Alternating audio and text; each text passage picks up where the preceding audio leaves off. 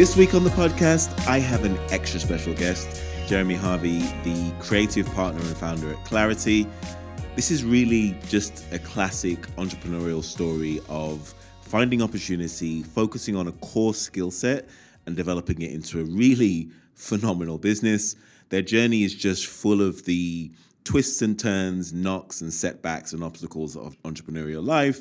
He's worked on the brands of some of the biggest companies around, Premier Inn, Volkswagen Group, Jaguar Land Rover. They were the guys behind the distinctive purple, yellow and white of the Premier Inn. There aren't that many people that have his breadth of experience when it comes to design, creativity and building brands. This is really just quite a fascinating discussion. The discussions around all things agency propositions, building teams, having the right mentors and coaches at the right time is timeless. If you're interested in brand building, insight, creativity, and growing an agency business over what is now a 30-year career, then you will find this conversation to be absolutely fascinating. So without me keeping you in suspense any further, my conversation with Jeremy Harvey.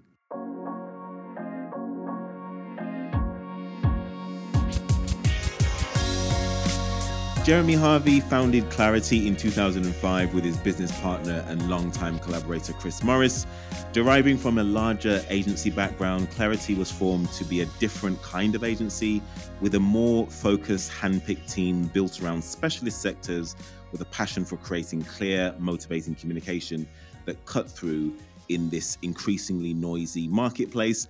Their clients have included Premier Inn, Europcar, Volkswagen Group, Jaguar Land Rover, Ideal Standard, the Restaurant Group, Homebase, TGI Fridays, just go down the list of some of the biggest companies in the world.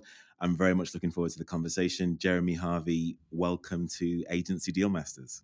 Good morning, Nathan. Lovely to be on with you. Absolute pleasure having you on the show. Thank you very much for making the time. Your father was an automotive designer who worked for Audi and Lotus, amongst others. From a very early age, you were really a keen illustrator, typographer, and graffiti artist as well. Was there any doubt that you weren't going to have a career in design in some way, shape, or form? I think not. Well, it's interesting. I think there are very much sort of two sides to the kind of skills in our family. So my brother is an engineer. My father sort of worked more on the technical side of car design. So I had quite a broad set of inputs as a young aspiring creative. I was very much inspired by interiors, very much inspired by product design, I guess through my father's influence. So at one point, a career in architecture was very much going to beckon for me. And that sort of slightly more technical side actually has kind of pervaded through my work and through the agency's work. So it's definitely kind of shaped our aesthetic. But yes, there was a diverse set of inspirations when I was a young man, and I think actually that's made me the kind of more rounded creative I am today. You met your now business partner, Chris Morris, when you were just 18 years old. He employed you as a young creative working on the GM account, and that turned out to be a pretty successful partnership. How did that relationship come about? Yes, yeah, it's Chris and I have been working together for a few years now. It was a slightly humorous start. There was an opportunity. I was a young creative graduate, slightly overconfident, slightly too long hair, lots of attitude, a kind of a raw material, I would say. Right. And at that time, Chris, was an agency owner, a partner in a successful growing agency, and I guess took a bit of a risk, really. He could see the kind of creative potential within me, and took me on that journey. And then it's been many years, but what we shared were a lot of the same creative values. We're both very passionate, both very driven. But what Chris did in kind of nurturing me, I guess, as a young creative, was to bring the kind of the business side to my thinking. So I take my raw creative sort of energy and channel it into a business application that could change and shape behaviors, that could alter the fortunes of companies. So it was about really applying that, and we had an awesome time. We would pull all-nighters, hitting briefs and pitches, and it was a time I look back on very fondly. A really sort of inspirational person to meet at that point in your life and in your career. What was it that you think that he saw in you as a young, impressionable sort of 18-year-old? I think Chris himself, started his career, very much in the era of design. So he too was a kind of a young CD, but very entrepreneurial. So had set about creating his own agency. So I think, it was that point of creativity. I left college with a book that I would be proud to kind of show today. It was very much full of brands and identities and the application of those versus some of my colleagues who were using charcoals to do expressive illustration. Sure. So I was already a kind of a bit of a shaped product, I think, just because of my background in interests and application when I was younger. So he saw that kind of creative spirit, saw the potential within that, saw, I guess, an element through the teenage attitude, an element of maturity that he could channel. Really interesting. In 1990, you became creative director for Butterfield Morris Bushell, where you stayed for 15 years. There you headed up a studio of about 40 people, and you helped establish the multidisciplinary agency of around 120 people. They had a core specialism of automotive, hospitality, and retail, working with the likes of Vauxhall, Saab, Chevrolet, Whitbread, Center Parcs, Orange Mobile, etc. And you worked on really some amazing brands when you were there. That must have been a time that you look back on quite fondly. Talk a little bit about that experience. Yeah, no, absolutely. No, they're extremely fond memories. It was a very sort of unique and exciting time. This really was the extension of the agency that I'd first joined. So we were a team of 6, and obviously to go on a rapid journey, to become a team of 120, to have a studio team of the kind of breadth and depth that I then had, under my wing, was both inspiring and challenging. But we went for incredible growth. At one stage, we were sort of 50% year-on-year growth as an agency. That meant that I could hire fantastic talent. And it meant that the dynamic and the shape of the agency was continually changing. So for young creatives, I'm sure they will think that 15 years spent in one culture, in one environment, is kind of potentially too long. But the agency was just dramatically, year on year, we almost became a kind of a different type of agency. And that was shaped by the people and the skills that we took on board, and sort of by the breadth and quality of the clients that we were able to win. So, it's often said, I felt it in my time, in Clarity in more recent years, but back then at B&B, we just had a bit of a winning attitude. So there was nothing that could stop us, really. And, that sort of infectious kind of attitude permeated throughout the agency. And it meant that we went on to bring on board, some great and leading brands, some of which that you mentioned there. So, the other dynamic of that as well is that the studio that I built at that time, if I look into industry, a lot of the young creatives and the strategists that I took on now hold senior roles in some of the biggest agency groups, corporate groups, and also, a lot of their own agency owners. So we did have an exceptional team. You say 15 years may have been a bit too long to stay in an agency, and that's what some of your colleagues were intimating, as you said. At some point, you got the message and you decided to leave after about 15 years. What factors led to that decision? They didn't try and oust me, honestly. They're like, all right, Jeremy, 15 years, it's time. Yes, please go. I think, it was a time I loved very much, and it shaped a lot of my kind of values and beliefs that, the foundation for the rest of my career. At the same time, it did change for me personally because of the senior role that I held. It was a board level role. The natural sort of scale and growth of the agency led to us needing more of a corporate structure. That did mean that I, then in turn spent a lot of time in forums around, I guess, things that were just not really related to the creative product or to the client relationship so much. Important things and things that aided my sort of maturity and growth in business, but they took me away from the thing for which I had most passion. Hmm. In 2005, you started Clarity because you had an idea for a new disruptive agency to challenge the larger, slower moving agencies out there. You wanted to be the speedboat to the traditional oil tanker. Explain. Yes, yeah. I mean, it was quite a bold step, but absolutely, we could see the trend at that time, and this is Chris and I. So I kind of. Approached Chris, made him aware that I was looking to move on from the agency, and collectively we began a conversation, and that was kind of the foundation of Clarity today, or the starting point, should I say? But yes, we could see that there was a change, or a step change in the market. I think there was a desire within sort of larger corporate clients for smaller, more agile creative agencies, ones where you could bring the right talent, collaborate with the right teams around the right project challenge. You were not just inhibited by the skills and resources that you had within the larger teams. And for us, one that was founded a bit more around a kind of clear belief. An agency built around a bit of a stronger purpose. I would never speak ill of our time at B&B, but we were just a busy communications agency, Sure. that making stuff happen. Whereas I think Clarity was very different. We had a real passion and purpose around the concept of clarity and about what that could do for kind of clients and businesses.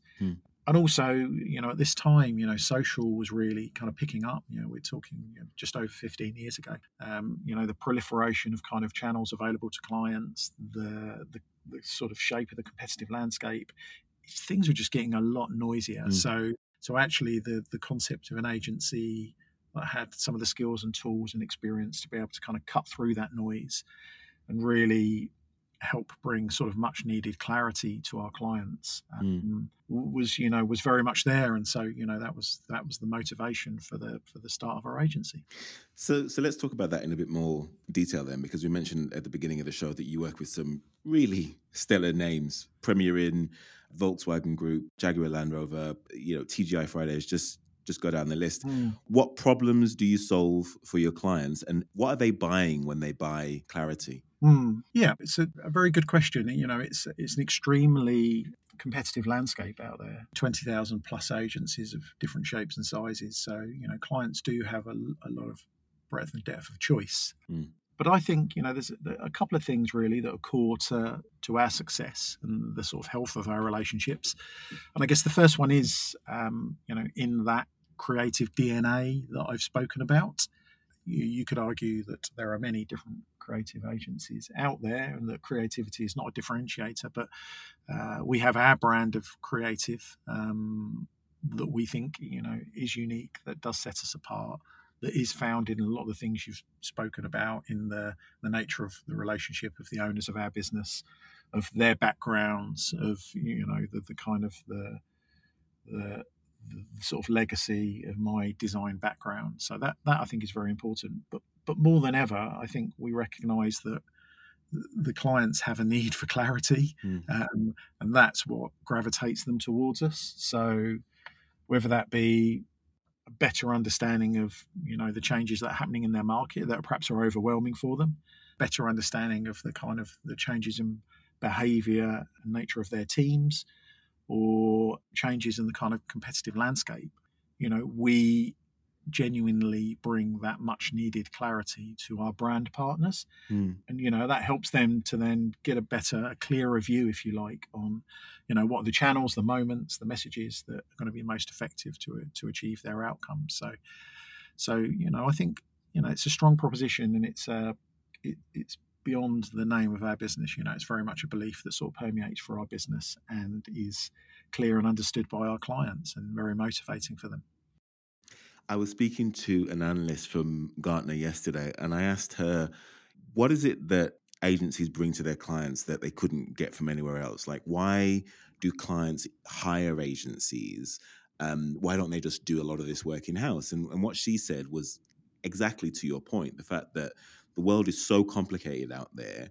What an agency does is simplify that complexity Mm. and delivers that simple solution to the client. Like, that is the value of a good agency. It's to simplify all the complexities out there and deliver that clarity.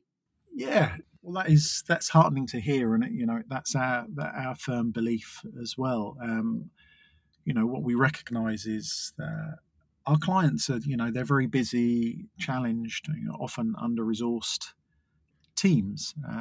They're coping with a lot of different forces, that are at play that are sort of complicating and challenging them. So to have that kind of headspace, to have access to some of the tools, to bring some of the right people with the right perspective around it, it's very, very difficult for a client. So no, I think it's absolutely where agencies, strategic partners of our nature, have a place.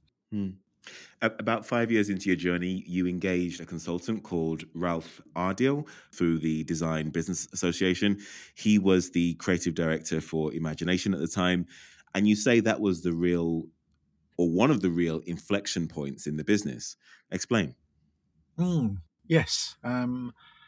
So I guess, we've been through different stages of our growth and journey as an agency. And at the outset, we were very much focused on establishing the Clarity brand, about starting to grow our team, kind of hungry to bring on those first sort of client relationships. So, that's what we did. We've had a very busy 5 years and we were focused solely on that. But what we did recognize is that for us to be able to move the agency forward to its next stage of growth, we would need to go through a change management process. This was not new to us. It's something that we had gone through in our time at BNB. So we were creatures of experience, good and bad in some respects. But we did recognise that we would need to stop and take a moment. I think the other dynamic there as well, which other agency owners would have experienced, is that as two owners and partners, we were extremely busy making a lot of the decisions, wearing many different hats. Sure. Kind of driving the agency almost just as a collective, as a twosome, and that has a finite capacity. It does. So you got finite energy. Yeah, exactly. Hours in the day, headspace, energy. Yeah. So we knew that what we wanted to do is invest in and evolve our culture and our structure.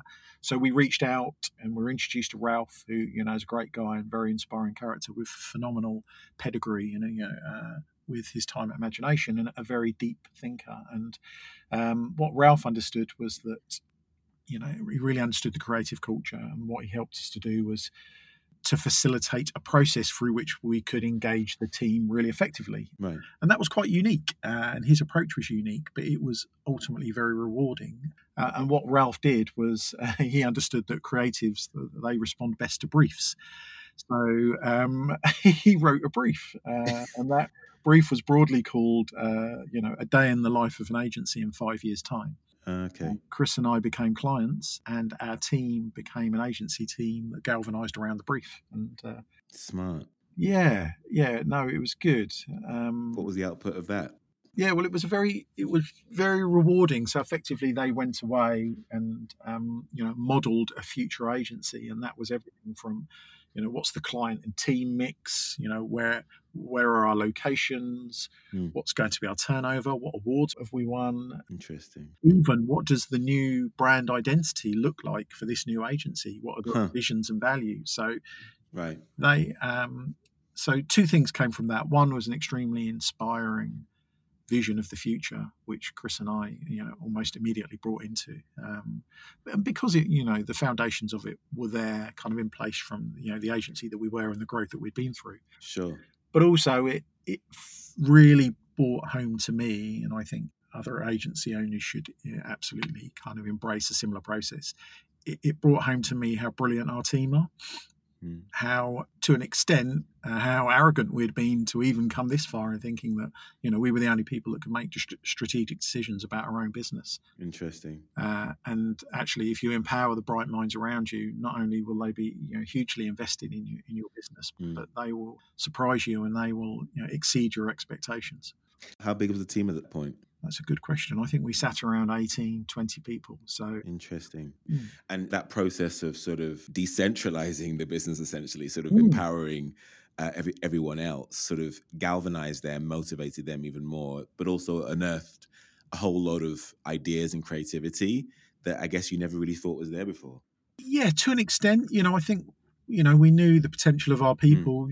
We'd hand-picked our team. So we're extremely proud of them, and that was being reflected in the quality of the work that we were doing and some of those clients that you listed that we were bringing on board. But no, absolutely. Some of their concepts and ideas, we went on to embrace them. They established our values. They helped. We already had a strong culture, but this really helped bring some structure and substance and ownership to that. And it genuinely, it was, it's a foundation that, the benefits of which are still in place to this day. Really fascinating. So from 2005 to October 2020, when we're recording this, explain how the business has grown and changed over that time. People, revenue, clients, locations. Yes. No, it's been some journey, this 10 years on. So I think what we did was we built on those foundations. We went for a period of investing in the sort of the depth and the breadth of the team. We certainly invested more in the specialist strategic planning and digital skills within Clarity. So, and another key aspect was bolstering our management team. So we brought on our FD from WPP, we brought on our business development lead from Mindshare, our CD from JWT, our people director came on board from sort of Money Supermarket and Home Retail Group. So amazing team. Yeah, we brought real depth and sort of credibility into the business. It was humbling, really. Any imposter syndrome in that? What, for us as owners? Yeah, considering the fact that, you'd grown this agency yourselves, I guess, the two co-founders plus, the 18 people that you'd hired, but now you're really investing in sort of experience and talent that you hadn't really, you didn't have yourselves, people that were better than you in other areas that, I guess that's the whole point. Sometimes founders or CEOs or managing directors tend to be a little bit protective or a little bit, I don't know, I'm just nervous of other people kind of usurping them. But was there any of that in there, or how did you embrace that? Yeah, no. So I think absolutely. No, I recognise that statement, but genuinely, even if I think back to our time at BNB, the core of our success was almost founded, or one of the cores was the principle that we always recruited people that were better, stronger, more experienced, or just complementary, that had diverse skills to those that we had. And I think,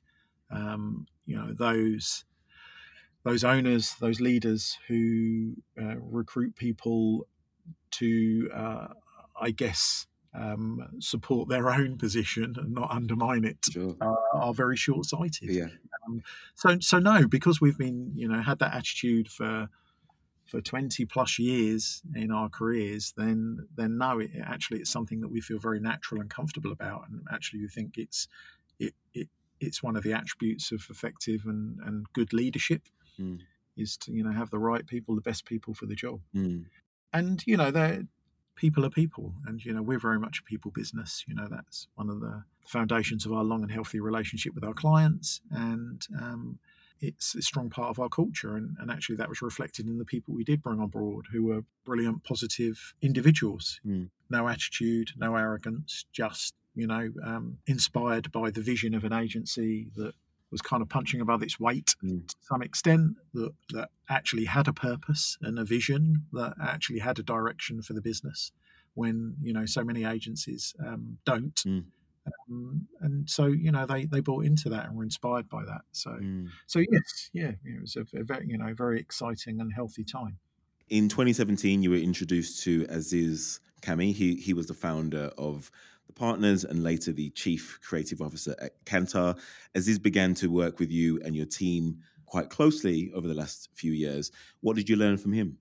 Yes, no, love Aziz. He's a very inspirational character and quite big figure in the world of design. Obviously, the journey that the Partners went on, and then Aziz's kind of relationship with Sir Martin Sorrell and the sort of the exposure that gave Aziz, and obviously the respect that came from that. So. I'll ask you for his details to be a guest on the podcast at the end of the show. Yeah, Sounds like a great guest. yeah, no, he's a pretty awesome guy. He's a bit of an icon, really. So yes, Aziz is a true creative, a real sort of passionate creative thinker, and he firmly believed in sort of the power of creativity as a differentiator for an agency. Differentiation, I guess, is the holy grail for an Everyone. agency.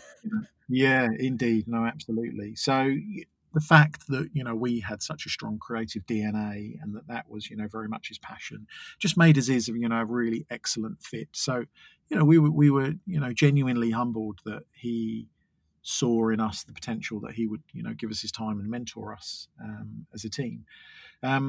So that kind of involved him working closely with my creative team. I'm kind of really proud of my team were to say that, Aziz was mentoring two creative teams at that time. He was working with Super Union, mentoring their team, and he was working with Clarity, mentoring, our young designers. So, to have that sort of accolade and that focus, that view was very inspirational. But he was also, he was, a wise guy and very knowledgeable. And so as our proposition was evolving and shaping, I think that's quite an important part of Clarity's growth is that we've remained restless around a core belief, but we've remained restless and evolved. Aziz was a phenomenal sounding board in terms of validating some of our thoughts about how our proposition and how our articulation of what we do sort of shaped and evolved. So let's talk about that then. Has your proposition shaped and evolved over the years? Because I know that it has many times, but it's still you have a core of your offering, but the services around that has changed quite significantly. Talk a little bit about how your service offering has changed over the years. Yeah, no, absolutely. So, it's interesting. I guess we talk about Clarity almost of having three stages of kind of growth at the moment. So, I guess Clarity 1.0 was, very much about establishing the agency as I described, hungry for growth, building a team, exciting times, but perhaps with a lack of structure and focus. Clarity 2.0 obviously kicked off with a kind of vision process that I described with Ralph, and then evolved into a much more sector-based proposition. So we started to hone our business around three core sort of sectors, specialisms, which were automotive, hospitality, and the built environment. Those were very natural for us because we had a big pedigree in each of those spaces, but also from a kind of an insight and planning perspective, those were kind of three core areas within a kind of consumer lifestyle, consumer journey that we had knowledge of and that we could sort of cross-fertilize. So from the cars or the homes that you bought through to the things that you did in your leisure time, we were across the kind of the consumer sort of life cycle, and that that led to some very powerful insight and enabled us to bring different thinking to propagate within different sectors that yes, led to some really powerful and positive outcomes. So that was a real exciting time. At the same time, we also inadvertently kind of created three miniature companies inside one company, and recognise the kind of some of the challenges that can bring. So with success came some challenge. Before we've then moved into kind of Clarity 3.0, which is over the last couple of years, where we reunified the business. We refocused those kind of core beliefs, but actually became much more sector agnostic. Recognizing that the kind of the core principles, the methodology that we apply, the product that we apply actually is suited to different types of businesses within different sectors at different stages of their growth. So no, that's it's much more where we kind of are today. Really interesting. And you say at one point you were bringing so much value to the table for your clients, but you weren't really monetizing it. That must have been obviously very demoralizing, and I'm sure a lot of us have been there that are listening to this. How did you go about changing that? Yes, yeah, I think this is a challenge that a lot of growing, creative and design agencies have. Sometimes it's a little dependent on the on the relationships in terms of sort of seeing and understanding the value, but often on projects we were delivering an immense amount of value based on the knowledge that we were bringing as a collective, the insight, the kind of the understanding that we weren't monetizing a strategy. We were kind of realizing as fees for creative product. So I think in many ways we recognized that was kind of undervaluing our contribution and our creative product, and therefore affecting some aspects of our sort of commercial success. But we very much have evolved to that. That's a nut that we've cracked now, predominantly through some of that propositional change I spoke about as Clarity 3.0, by introducing models that enabled us to be much more transparent about the processes that we're going through, to put much more focus on that area of insight and analysis, and to make that much more visual and tangible for our clients. Really fascinating. You said a moment ago that at one point you had 3 different companies sort of operating inside one. Mm-hmm. I'm interested to know, because I've seen a few agencies have that sort of model now, where they might have a creative agency, maybe a video production agency, maybe a performance agency inside under one brand. But they've struggled to sort of communicate the value of all of those services to their clients, because they'll have one part of the business calling under one part of the business's name, and then another part calling the client for something else. And also it kind of led to some internal divisions as well, where they're sort of hoarding, one part of the business is sort of saying, well, it's sort of an us and them sort of relationship. Did you come across any of those things? How did you structure those 3 businesses to make sure that you didn't have those similar sort of challenges? Yes, yeah. I mean, that kind of concept of different disciplines under one roof was not quite our challenge. I think we had some consistent disciplines, but what we had was, I guess, 3 sort of profit centers within the business. Each driving its own success and outcomes, which in turn naturally created sort of 3 sort of micro cultures within the one business. And there were absolutely benefits of that, and positive aspects of that. There's elements of healthy competition. There's elements of aspiring to kind of outdo one another in terms of bringing on board new clients or hitting certain revenue targets. But ultimately, one of the biggest challenges we found was within our creative team. So what started to happen is our studio of designers began to become dissipated across those 3 areas of focus. And what that lost was the thing that I think most creatives kind of hold dear and that motivates them, which is that variety and that diversity of work. So for us, although commercially we realised that a lot of positive benefits, I think culturally it was challenging, and particularly for the kind of creative members of our team. So Really, really fascinating. Last question before we get into our favorite questions towards the end of the interview that we ask all of our guests. No, Um, absolutely. it's a question about branding and brand building specifically, and creativity, something that I know is quite close to your heart. But in a world of sort of that's increasingly digital, many really wonder what place traditional media holds in this sort of new world. And at what point does the media landscape become so saturated that it almost becomes wallpaper and we can't really see it anymore? How have we seen innovative companies sort of break through that clutter, and sort of differentiate themselves when it's increasingly noisy in a digital environment, and increasingly more so now that we're in COVID-19 and everything is having to be communicated digitally? Yes, yeah, it's certainly, we're talking at an interesting time, Nathan. It's a challenging year in so many ways. I mean, my personal belief is that it's a very exciting time for brands. I think, yeah, I recognise your statement, the proliferation of of digital. Has brought around a kind of change of dynamics, and that has, I guess, challenged some of the traditional mediums.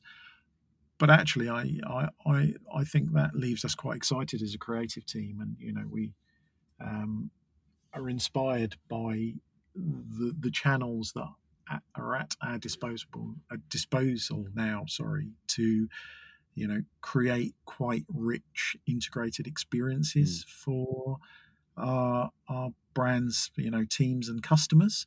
Um, more than ever now that technology is available to us to bring to life experiences, not only through digital channels, but through, experiential moments, through traditional mm, media. And I think, it's how creatives can manipulate and use all of those tools at their disposal now, and there are more than ever, mm. to create much more immersive, engaging, memorable, unique experiences for customers. So, actually, I think it's a very exciting time, and I don't think people should feel threatened by the shift. I think just people need to kind of embrace it and shift their headspace. Well said. Yeah. Let's get into everyone's favorite questions now, Jeremy. These are the questions that I ask all of my guests. So I'm super excited to ask you some of them as well. Who is the man behind the brand sort of questions? Okay. Starting with the easy one. Tell us about a time when you failed and what you learned from the experience. Yes, so I think that's a really interesting question. I think, perhaps when I was going through the earlier growth stages of our agency, obviously we were hungry. We were, pitching for a lot of work, sort of putting ourselves out there, and um, rejection hit hard, and the loss of a pitch, perhaps at that time, I did perceive as a failure. Mm, But it's interesting, just as I've grown and matured. Uh, in my career, in my journey with Clarity, I sort of no longer see them as failures. Very much they're points of reflection. They mm, are learning experiences, mm. and actually, each one that happens just makes us a little bit stronger. So, Sure. so I don't really think about failures in that respect. Mm. Tell us about some of your early mentors who influenced the way that you think about creativity, the way you think about growing agencies. You mentioned some already, but are there any others? Yes, from that kind of young sort of raw property creative, to being the more rounded, considered, more business-minded individual that I am today. Mm, Chris was very much part of shaping and influencing me. mm, And I also touched on a lot of the designers around me on our journey. We employed some great people from some phenomenal backgrounds, that, again, to that point about being brave, taking on people that you can look up to, that just have richer and deeper experiences than you. mm, We had a lot of those, and that really kind of shaped and inspired me and kept me motivating and learning. And I think that's the key thing, really. mm, It's just, I recognise that in all of my designers. When we have our regular conversations, they're all hungry to learn and to keep moving and growing and developing. And, we need to facilitate that. The books question. Tell us about some of your favorite books. They can be fiction, non-fiction, business related, non-business related, whatever. Yeah. Okay. Well, as a young designer, there were a couple of books I think that are actually, they're kind of classics now. So I think most designers would have them on their bookshelves, but they did influence me at that time. So the first was a book I recollect called The Smile in the Mind. So that was really it's by a gentleman, David Stewart. Again, he was partners by background before they were bought by WPP, so one of the founders of that business. But that was all about sort of being playful within design, and that was really interesting. A lot of people take their design very seriously, whereas we often find that humor and being visually arresting and disrupting is super effective for our clients and in our work. So the foundations of that were very much shaped by that book. And then similarly, there's a book you may know called The Art of Looking Sideways. So Alan Fletcher is one of the founding partners of Pentagram. Okay. This was his book. It was all about kind of exploring visual ideas. I love it. How you could take the medium and bring concepts to life through design. And so, those were two books sort of early in my design career that really kind of shaped my mind. I'm reading an interesting book at the moment as well, which is very different for me. Okay. Which was a book that I don't know how it came across my desk, but it's called Running with Foxes, or Run with Foxes, which is a marketeer's perspective of sort of life within as a head of brand within large corporates. It's really interesting for us from an agency perspective to sort of get a glimpse of the inside, see some of the challenges, the politics, the things they care about, the things they don't, and it's a very small, short, grabbable read. Paul Dervin, Run with Foxes, Make Better Marketing Decisions. Yes. 25 5-star ratings. Wow. Okay. Adding that to my list right now. I think it's an interesting read. As I say, very different book for a creative to read, but it gives insight into, the cultures and structures with which we have to deal every day. Great recommendations. Thank you for those. Amazon Prime or Netflix, what are you watching or streaming that's good? I kind of tend to gravitate towards Netflix for some reason. I'm sure we only have Amazon Prime for shopping for my wife. Got to get Prime. I mean, got to get next day delivery. We've got Prime, definitely. Absolutely, we have it, but I think it's there for the shopping e-commerce benefits. So yeah, I mean, I'm a bit of a foodie. Netflix has fantastic sort of global food, market. Definitely. Travel. So I love all of that. It's kind of stuff. Did you watch the is it Salt, Fat, Acid, Heat? Yeah. Which is a cookery program. Yeah. Was it Nusrat? I can't remember her surname now, but she goes to these 4 different, essentially good food. Includes 4 main ingredients: salt, fat, acid, and heat at its basic level. And she travels to like Japan and Italy and just these amazing places around the world, just eating amazing food and using those 4 ingredients. Yeah, there are a bunch of those. There's one I've been watching, which is around sort of street food, and just finding these kind of icons globally, but just these local, really unpretentious people that are just doing the thing they do that's passionate to them. But I think it's everything that's wrapped up in that. It's the culture, it's the travel, it's the sort of richness of that. So no, that is a bit of a passion, and I do enjoy that. But hey, Narcos, hip hop history, there's a lot of the classics. Yeah, and actually, I did watch something recently which did inspire me, and it's perhaps a couple of years after perhaps others have seen it. But the McQueen documentary was on. Alexander McQueen. Okay. Bio.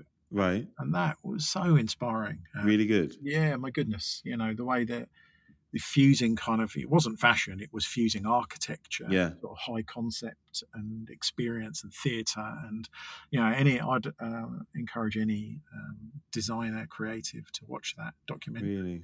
Some of the creations were just awe-inspiring. So Okay. yeah, that was good. Added to the list. Thank you.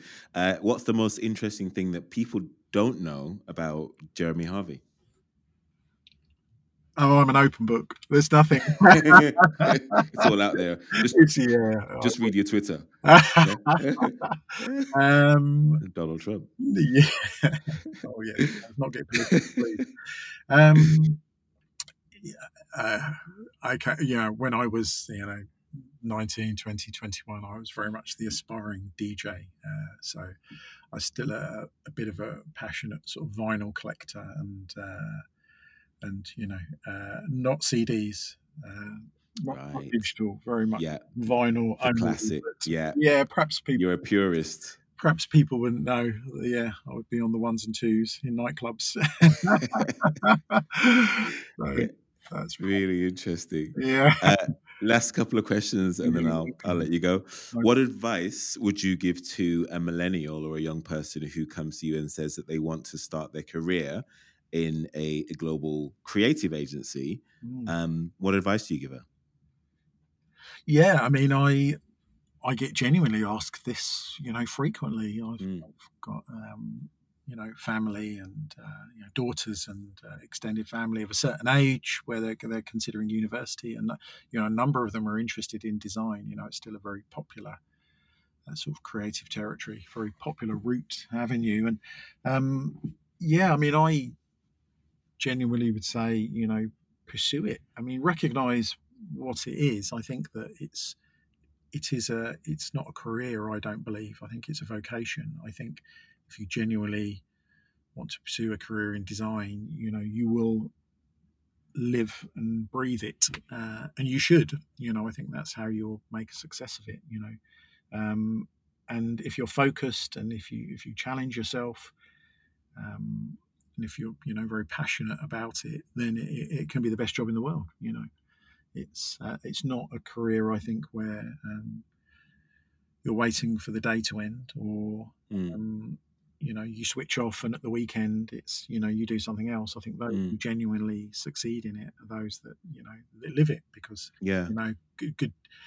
good design and communication, it touches on every part of our lives, and and it can inspire and enhance every part of our life. So I think it becomes your life. Yeah, absolutely. It has really interesting. Yeah. So I don't know whether you agree with me on this point, but I believe that everyone is creative or can be creative or is a creative. But I think a lot of people don't believe that. I think a lot of people think that only artists are creative, or I don't know, musicians are creative, or sculptors. But I think human beings at their very core are all creative, but I think it's kind of educated out of us throughout school. What are your thoughts? I'm just curious. No, I passionately believe that too. But creativity also manifests itself in very different forms, so and through different careers. So yes, I think we all have a creative side, and the expression of that doesn't need to be a painting. The application of paint to canvas or type to Mac. It can come through in very, very different ways. So no, I believe that, and it should be nurtured and fostered, and often isn't. So I think that leaves a lot of unlocked potential within people. But it exists in everybody, and in many different careers and forms. And my final question, Jeremy. What is it you know about growing a creative agency today that you wish you knew at the very beginning of your career at 18 years old? Yeah, it's interesting. Obviously, for the first 15 plus years of my career, 20 years, I worked for and within a growing agency of which I played a big role. So I think we were privileged that when I started my agency proper, we were creatures of experience. But if I was to give advice, I think it's there's a few pointers really. I guess the first is kind of be really clear on what it is that you are bringing to this marketplace, and what is your proposition? How is it differentiated? Why should people care? And what value will it bring? So I think that is the kind of the foundation. I would also say that invest in your culture. That is as important, and that will always pay dividends. And then for me, for my personal experience, I did it and went on the journey with a partner, and that was a partner with different but complementary skills. And I think it can be a tough slog, and it's definitely hard work, and it is all enveloping of your life. But actually, if you do it with the right person, with the right complementary skills, and you've both got the right ethics and work ethics, then that just makes the journey so much more productive and constructive. And be super clear that it will absorb you. So be prepared for that, and sort of it's not a bad thing. Enjoy the ride. Brilliant, Jeremy. Thank you so much for doing this. It's an absolute pleasure. We have been speaking with Jeremy Harvey. He is currently the co-founder at Clarity. If you enjoyed this conversation, then head over to Apple Podcasts, where you can listen to over 100 conversations we've had now with world-class leaders in sales, marketing, and design. Thank you for all your feedback and suggestions on LinkedIn and email. Write to me at nathan@agencydealmasters.com. Please head over to iTunes and leave us a review. Follow me on Twitter at NathanAniBarber. We would be unable to do this show without our very own Deal Masters. Ahmed is our editor. Christoph Blaschek is our booker/project manager. Mariam Begum is our head of research. I'm Nathan Anibarbo. You've been listening to Agency Deal Masters. Stay tuned for our stellar interview next week with Ashley Ainsley, the CEO of Color in Tech. If diversity, technology, and entrepreneurship are things you're interested in, then you will find this conversation to be absolutely fascinating. If you think about how recruiting works, people are effectively looking to recruit the easiest people to find. This is just wrong. There's amazing talent which is just not getting this opportunity. And I'm hearing the corporates on one side say they want to have the best talent, they want to have the cream of the crop and all of that stuff. And it's well, you're not getting it. They're not feeling the benefits of a more diverse workforce. I would be on a whole floor and sometimes never see anybody who looked like me. And for those who don't know what I look like, I'm a young black man. I'll be the first. I'll be the pioneer if no one's going to do it. It's not going to stop me from doing it.